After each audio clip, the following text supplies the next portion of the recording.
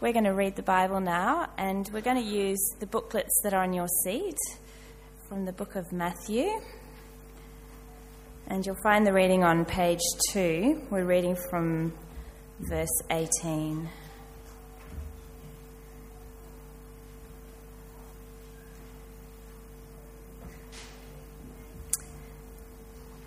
This is how the birth of Jesus the Messiah came about. His mother Mary was pledged to be married to Joseph, but before they came together, she was found to be pregnant through the Holy Spirit. Because Joseph, her husband, was faithful to the law and yet did not want to expose her to public disgrace, he had in mind to divorce her quietly. But after he had considered this, an angel of the Lord appeared to him in a dream and said, "Joseph, son of David, do not be afraid to take Mary home as your wife, because what is conceived in her is from the Holy Spirit. She will give birth to a son, and you are to give him the name Jesus, because he will save his people from their sins." All this took place to fulfill what the Lord had said through the prophet. "The virgin will conceive and give birth to a son, and they will call him Emmanuel," which means God with us. When Joseph woke up, he did what the angel of the Lord had commanded him and took Mary home as his wife. But he did not consummate their marriage until she gave birth to a son, and he gave him the name Jesus.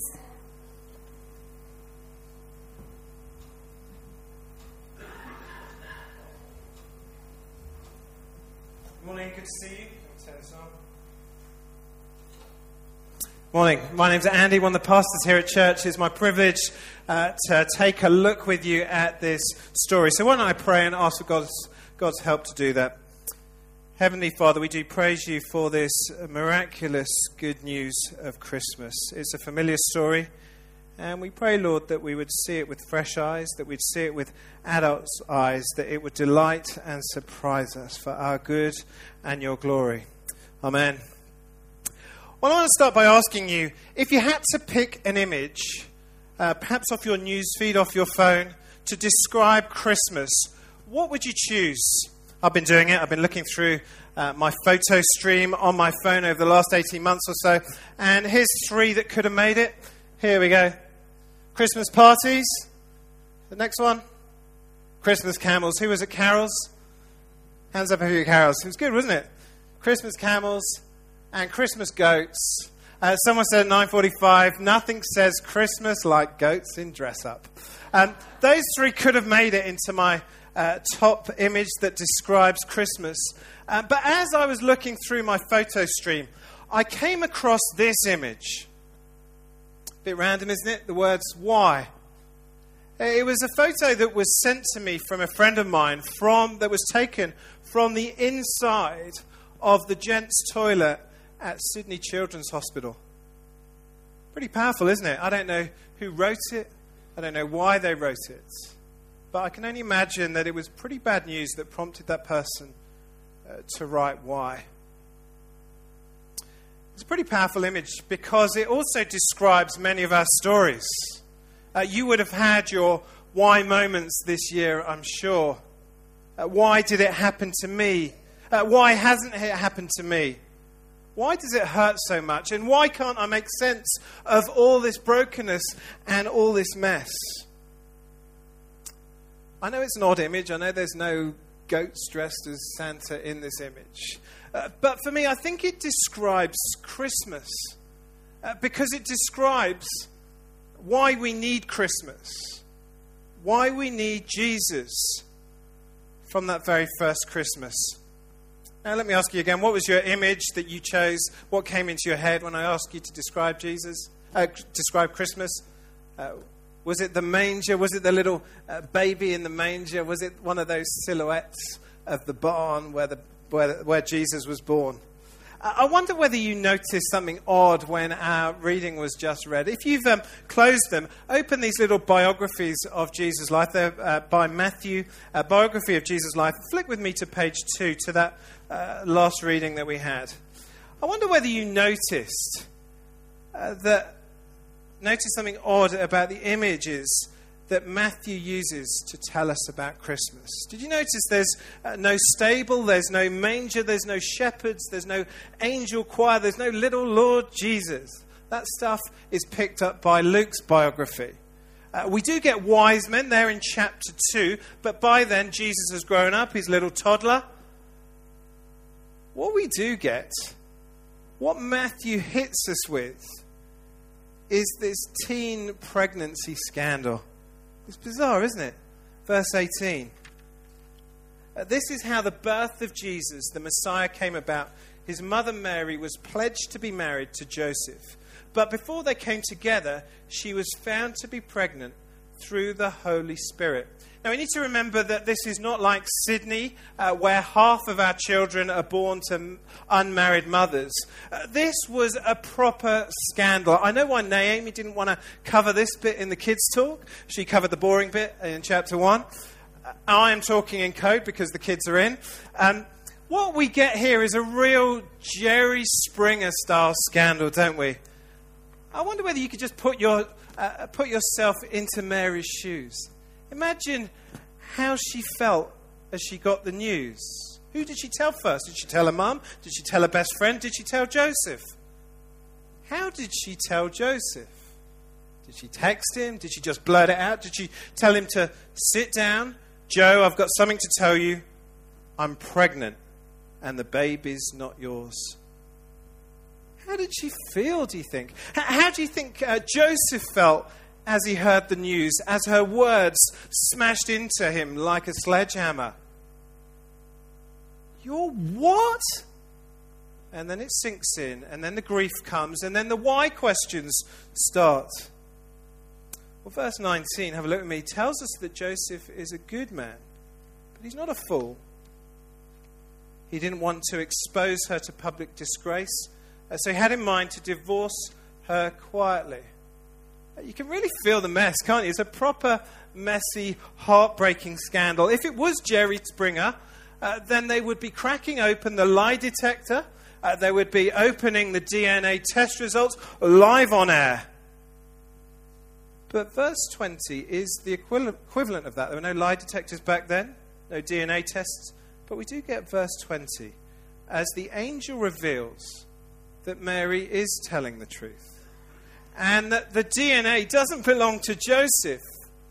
In fact, it doesn't belong to any man on the planet. It belongs to God himself. I love verse 20. But after he had considered this, that is some considering, isn't it? Oh, Mary.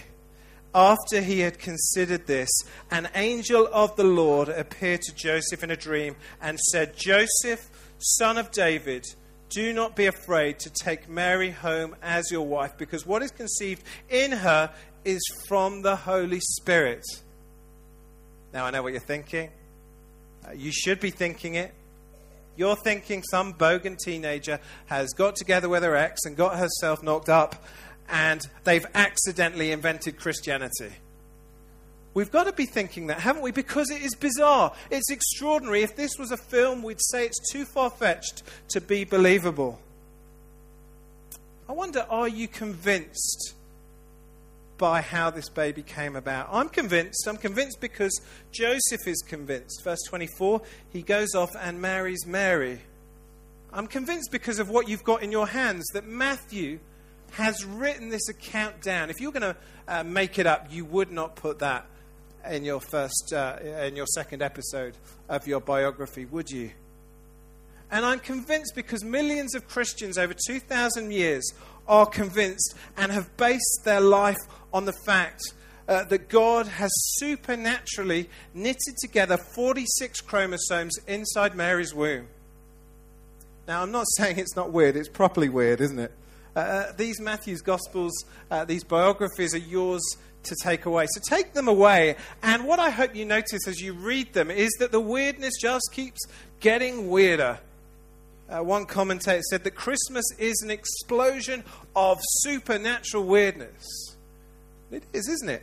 And it's all designed to be like this big neon sign, to point to Jesus, to say, look at him, and tell us why we need Christmas. why we need Jesus.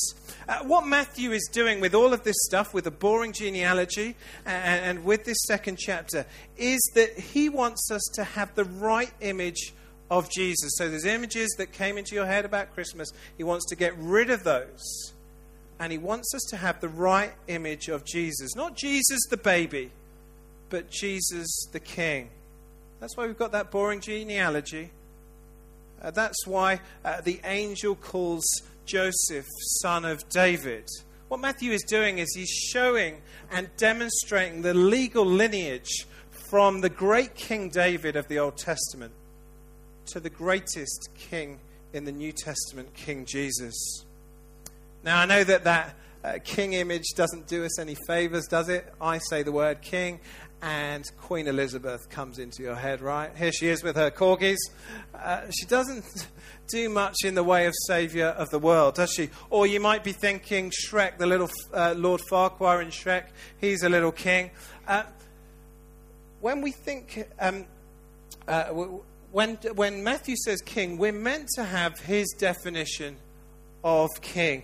And Matthew goes to town in filling in the blanks of what it means for Jesus to be king. And so Matthew, in this little opening chapter of his biography, fills in the blanks and shows us what he wants to understand, us to understand as Jesus as king. And these two images, they center on the two names that are given to Jesus. They center on the two names that are given to Jesus. And they're designed to help us understand why we need Jesus as our king and why we need Christmas. So here's the first image. Image number one, Jesus the rescuer. I don't know whether Mary got a chance to try out the hipster baby name generator. I did during the week. It came up with this. Walter Orange Quince Pierce. What do you think of that one? Or Roy Casper Alder Pierce. What do you reckon, Kim? Should we go again? She's already said no. Mary doesn't have a choice, does she, of the choice of name? The angel tells her that the name that she is to give him, sentence 21, you are to give him the name Jesus because he will save his people from their sins. Jesus' name literally means God saves. For the name geeks out there, and I know there are name geeks out there, it's the Greek version of the Hebrew name Joshua. Literally, God saves. And he's named that because Jesus does what it says on the tin. He saves. If I had to ask you, or if you had to ask a friend, what is at the heart of Christianity, what would you say? For the first 18 years of my life, I thought that religion, rules, morality, and talking to your invisible friend were at the heart of Christianity. But Matthew tells us that the heart of Christianity is one whopping big rescue. One massive rescue to trump all rescues. One of the best movies we saw this year was the movie Sully. Did anyone see it? Tom Hanks saves 155 passengers on flight 1549 as they land on the Hudson River in New York in 2009. It's the most amazing story. You really get into the passenger's plight. You see that Sully reenacting all the different options he could have taken. And he saves his passengers. It's an amazing rescue story. But it is not a patch on the rescue that hit the earth on that very first Christmas. It arrived when Jesus was born in the manger, and the rescue was completed 33 years later, 7 k's away in Jerusalem, as Jesus died on the cross.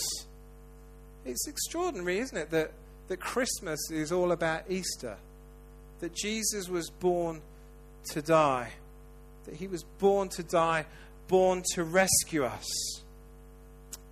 God's people needed a rescue. If you look through the first chapter of Matthew, Matthew keeps banging on about the exile. God's people were literally in a broken world. Their kingdom was divided. Their country was overtaken by a foreign invading force.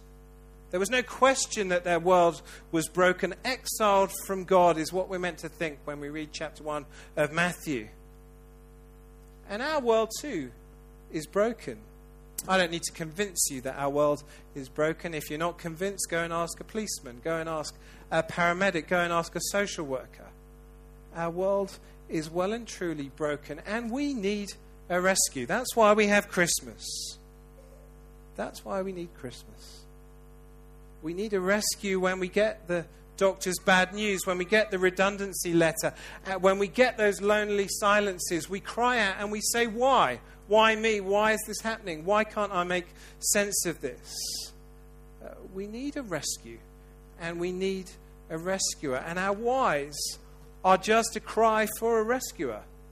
Our world offers a bunch of different rescuers, a bunch of different saviors. But only one rescuer does what it says on the tin. You are to give him the name Jesus because he will save his people from their sins. I need to get it straight that God doesn't promise to take away all our troubles. There will be the why moments. But as Jesus hits the earth, he does promise to deal with the root cause of the brokenness. You see, all the brokenness, all the pain, all the hurt that we see and feel in our world, they are just symptoms of the big problem, the root cause, sin. I'm conscious that when the preacher says sin, I walk into a cliche, and you're all thinking sin is this thing that subhuman preachers hate and the rest of us secretly love. But we need to remember that sin is not about doing stuff. It's about relationship. It's about a broken relationship with our Creator God, the abnormal broken love that we have, the messed up relationship that we have with our Creator. And all the things that we see and feel are just symptoms of that. And Christmas was invented to rescue us from it. Jesus' death promises to save us from the brokenness, from drowning in all the pain that we feel and see. His rescue promises to rescue us from that for eternity, so that we don't need to go to what the Bible calls hell. So we don't need to spend eternity drowning in all of that muck. Jesus has come to rescue us, and we would be fools, wouldn't we, not to take up that rescue. I've got a guy who cuts my hair. You may say he does a bad job. He cuts my hair. And last Christmas, he literally needed to get rescued. He went out on a boat with his mates, and the boat sank, I think about 10 k's off Cronulla or somewhere around there. And they were in the water for 4 hours. And he was telling me about this rescue. And because I was kind of prepping for sermons, that kind of thing, I said, did you think about turning the rescuers away? And he was like, are you stupid? And he showed me the GoPro footage of him clinging hold of the Coast Guard as the rescuer hit his boat. And you can see in the background these sharks swimming round and round. He said, I'd be stupid to turn them away. And so we would be foolish to turn down Jesus' rescue, because we so desperately need it, and we so desperately need to cling to him. Well, that's our first image, Jesus the rescuer. Now, the second image Matthew wants us to leave us with is revealed in the second name. Did anyone spot it? It's in verses 22 and 23. Have a look with me. All this took place to fulfill what the Lord had said through the prophet. The virgin will conceive and give birth to a son, and they will call him Emmanuel, which means God with us. So that's our second image, Emmanuel, God with us. Now, I reckon Emmanuel is a pretty good name if your kid is good at soccer. Are you guys having a boy? There you go, Emmanuel. If your kid's good at rugby, don't call them Emmanuel. They will get picked on at the rugby club. It's an extraordinary name, isn't it? Extraordinary because of how it sounds, but extraordinary because what it describes, that this little baby is God himself. Conceived in a scandal, born in an animal feeding trough. This is the God who flung stars into sky, who created you and me, who put the breath in our lungs, who sustains us every day, born into a slum. It's like the King of England being born into a Bangladeshi hut or something like that. The God who made us, who made our universe, packaged up and sent to earth in a little Middle Eastern baby. And that is amazing, isn't it? It's amazing that should happen. And we can just marvel at it. We should just marvel at that God came down to be that baby. We should just marvel at it. But it means a great deal for us today.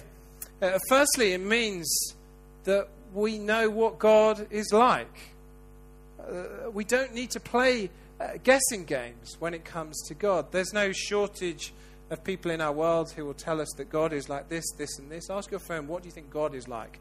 And they will tell you. But Christianity tells us that we don't need to listen to any of them. We just need to look at a person. That person is Jesus.